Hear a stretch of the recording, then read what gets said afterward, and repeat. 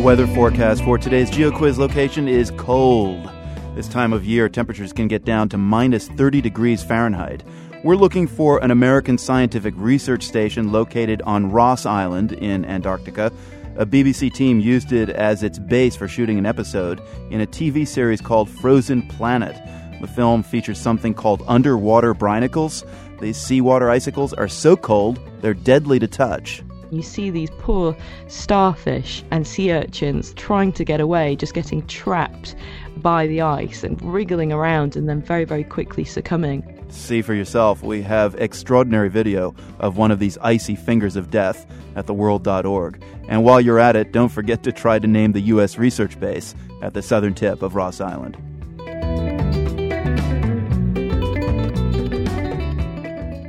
I'm Marco Werman. This is The World. Warning, our next story might send a shiver down your spine. First, the setting. The frigid place we asked you about in today's Geo Quiz is McMurdo Station in Antarctica. That's where a BBC team went to film an episode for the Frozen Planet TV series, which premieres this weekend on the Discovery Channel. It's pretty stunning. Now, the stars of this episode are something called brinicles of death. BBC producer Catherine Jeffs described them for us. They are essentially formed as the ice-cold brine, which is released when sea ice forms, gathers together in these ice channels, and then actually begins to drop through the sea water below. It's much denser and it's far, far colder, and so as it's dropping, it actually allows a tube of ice to form around the brine. So sometimes they can reach right down to the bottom of the sea floor and start forming a stream of ice along the sea floor and just capturing anything in its path. Listeners can actually see one of these brinicles growing under the ice shelf online. Why are these salty ice formations so lethal? Well, we called them ice finger of death because it just looks like this finger of ice reaching down to the sea floor. And as they hit the sea floor, forming this stream of ice, anything that's caught in the stream of ice just is trapped and frozen to death. And you see these poor starfish and sea urchins that are trying to get away, just getting trapped by the ice and wriggling around and then very, very quickly succumbing. It's this kind of strangely beautiful form of death, I have to say. Absolutely stunningly gorgeous, quite sinister as well.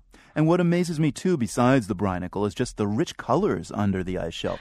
Absolutely. So for me, producing this program, which is the winter program of Frozen Planet, I was very excited about doing this particular sequence because my film was going to be very dark. I wanted it to be dark and have that atmosphere of winter. And this was a chance to have the beautiful color because it is just such a stunningly gorgeous scene with all the ice refracting the light.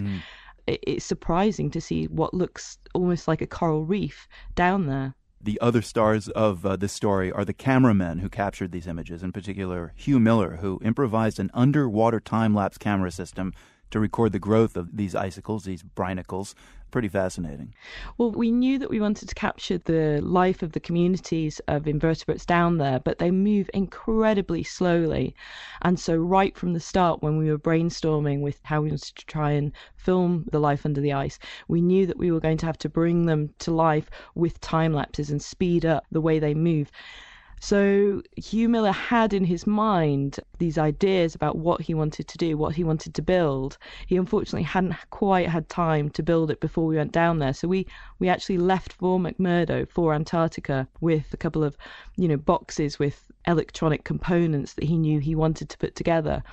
But it was only when we were down there that every day after filming under the ice, we would come back up and he would be there, soldering together this kit and building these boxes.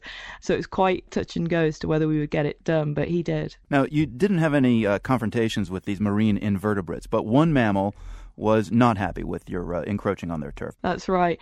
Well, I mean, obviously we saw the brinicles forming, and so Hugh Miller still hadn't finished his time-lapse boxes. The pressure was on. When he did finally complete the time-lapse build, we deployed it for the first time in front of the brinicles. We were very, very excited, but knowing that we'd have to leave them there for about 8 hours. When the guys went back to retrieve the kit, they found it sort of knocked over and pointing down at the sea floor.